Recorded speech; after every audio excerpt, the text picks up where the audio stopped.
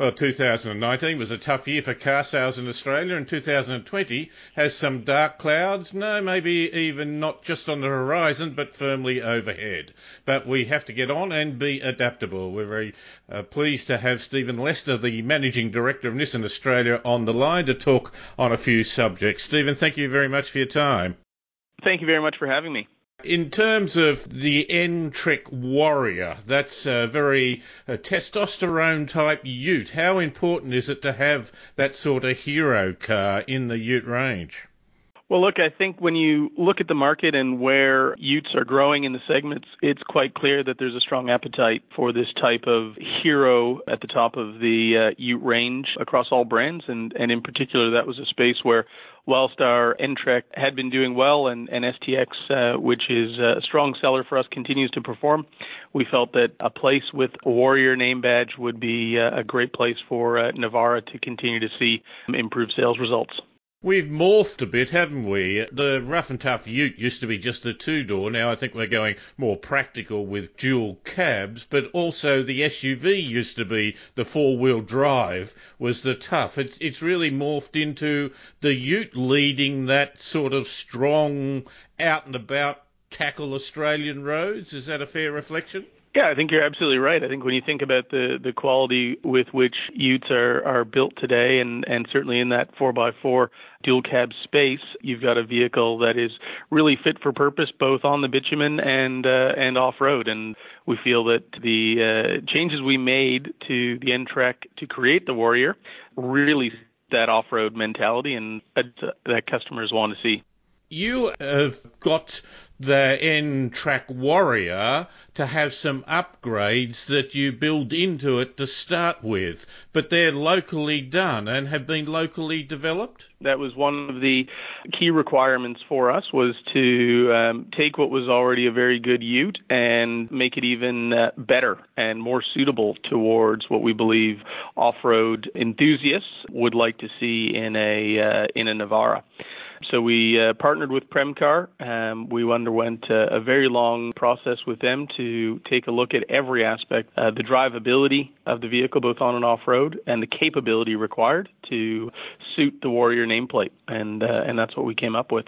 See, a lot of the genuine off-roaders have been doing a lot of aftermarket. It's hard to make a profit in selling a car, and people would argue to get the very best deal. Does it hurt when they go out and then buy a whole pile of aftermarket stuff? Well, we'd like to think that we can offer a package that fully meets the needs of those consumers. And I think what you've seen over the last few years is the do-it-yourselfer is still part of that key off-road segment. But there's also an even larger market that are interested in the vehicle as a lifestyle vehicle and are getting into off-roading and are not maybe as keen to go up and shop every single part individually.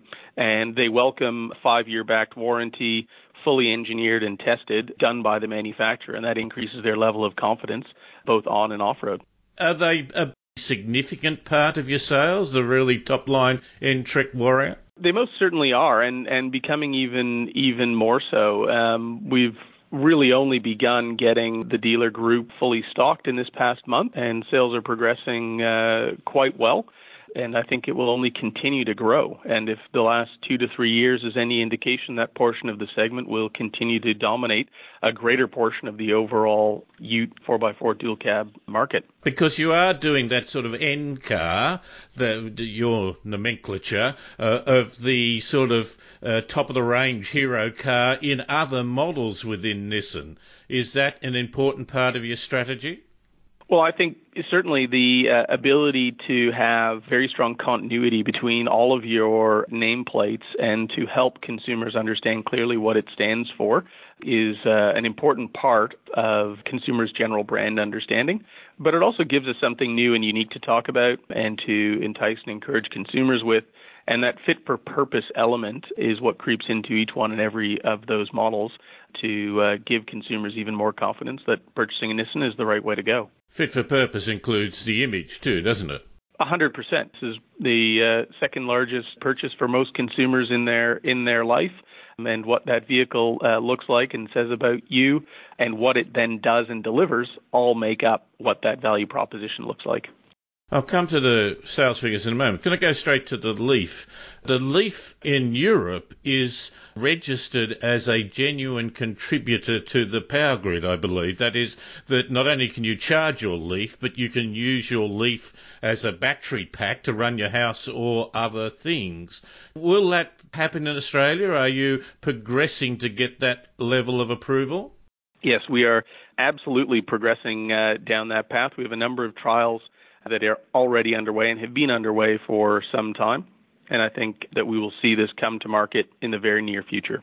See, I think that changes the role of the car in many ways, doesn't it? It doesn't just become transport, it becomes part of the interaction with the way we've democratised our power by using solar powers and so on, but also perhaps by running your house in the peak time off your car battery. The other one is in the rural areas that a battery-powered vehicle is seen as, range anxiety, yet if a farmer can take it out and run an electric chainsaw off it, that would be significantly different. Is there, do you think, a significant refocusing of where the car will fit into our general lifestyle? I think without question, you bring up a really good point in how that paradigm is shifting in terms of the individual's relationship to power and mobility as a consequence of that.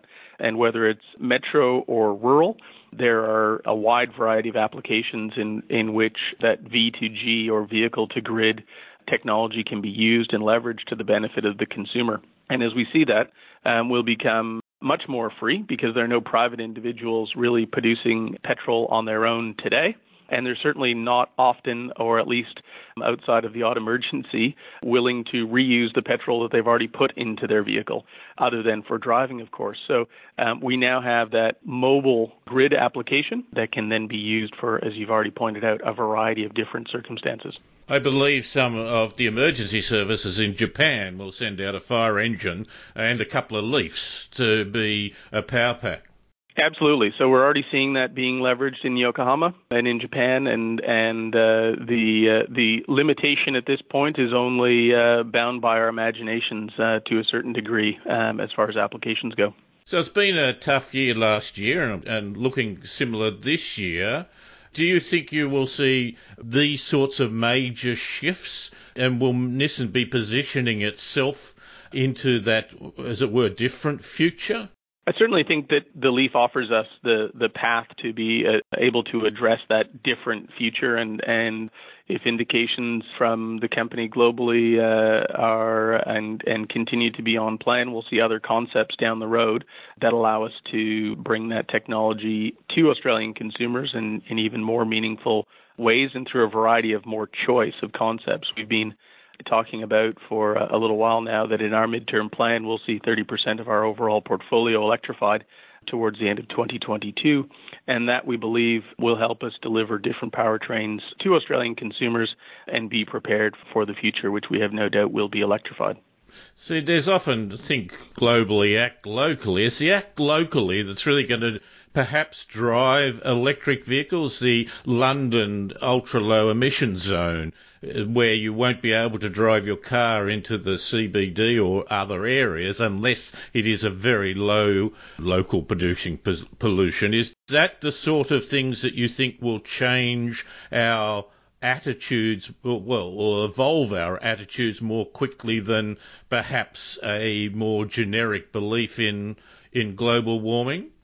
Yeah, I think that we have to accept at some point that there is going to be, and there is a necessity for change in how we've motored for the last 100 years and how we will plan to motor for the next 100 years. And that's just a natural evolution of the process. There is no doubt that governments around the world are already taking measures. Those measures are wide and varied.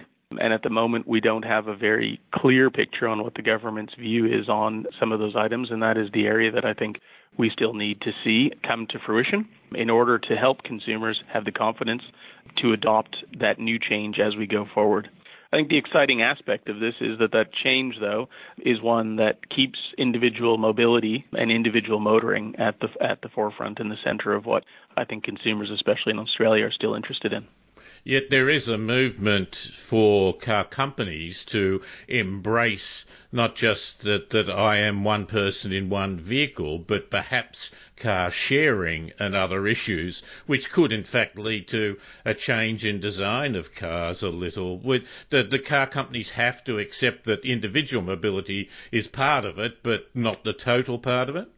I think without question, one of the most exciting elements from a designer's standpoint, and these aren't my words, but the words of the actual designers, are that they get a completely new landscape to now design with, because the traditional elements or encumberments of an internal combustion engine designed the way it is on the platform are now being completely changed. So their canvas, if you will, is giving them brand new inspirations. And to your point about whether it's car sharing or multiple people in vehicles, et cetera, and so forth, all of the other changes in the shared economy that could come, they now have something to design with that's not just based on the traditional seating arrangement or internal design of a vehicle. So, and that's I think part of the exciting part about what vehicles are going to look like in the future. We don't know exactly what it'll be, but you've used the word as we evolve. That's very important, isn't it?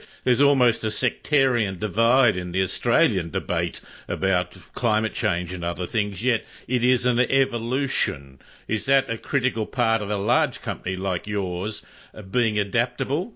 Absolutely. I think without question, we have to remember that a light switch is not going to be flicked, and all of a sudden all of these changes that have been discussed will have taken shape or decisions being made, and everybody will be forced into one different future. It will take time for all brands, all manufacturers to evolve, including ourselves, and there will be a lot of change. And sometimes, unfortunately, that change will feel slow, but at other times, it may seem or feel very rapid, and that change will be required over time.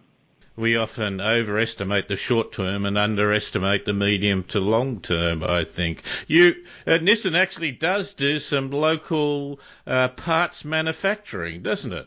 Yeah, you're absolutely right. We have the Nissan casting plant, Australia, which has been around for over 35 years, still producing parts. And I think a good example of that change is some of the parts that they are producing over time, including some of the parts that go into every single Nissan Leaf sold around the world, for example, produced right here in Dandenong South, is a remarkable accomplishment.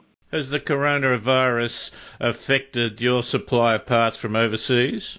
Not from a casting plant perspective, but from a vehicle standpoint, we have been made aware that some units planned to be arriving later this month or early next month will not be arriving at the same schedule as previously planned. The quantum to which that is going to affect us is not very, very clear at the moment, though. And I think that's where we are taking a cautionary approach. We continue to manage the overall inventory in the market, but the reality is that the far-reaching effects that coronavirus or COVID-19 might have across all automotive could escalate pretty quickly. But also, fortunately, if everything goes well, maybe it won't have the dire effect that some are suggesting. Do you think that this may reinforce the need to be doing things within Australia, and perhaps Nissan is better positioned in the industry to take on more local production? I'm not suggesting a long line, a full line, but given that electric cars have a simpler platform, which you've described of providing different design opportunities, it's also perhaps an area where the simplicity and the localness may come to the fore again.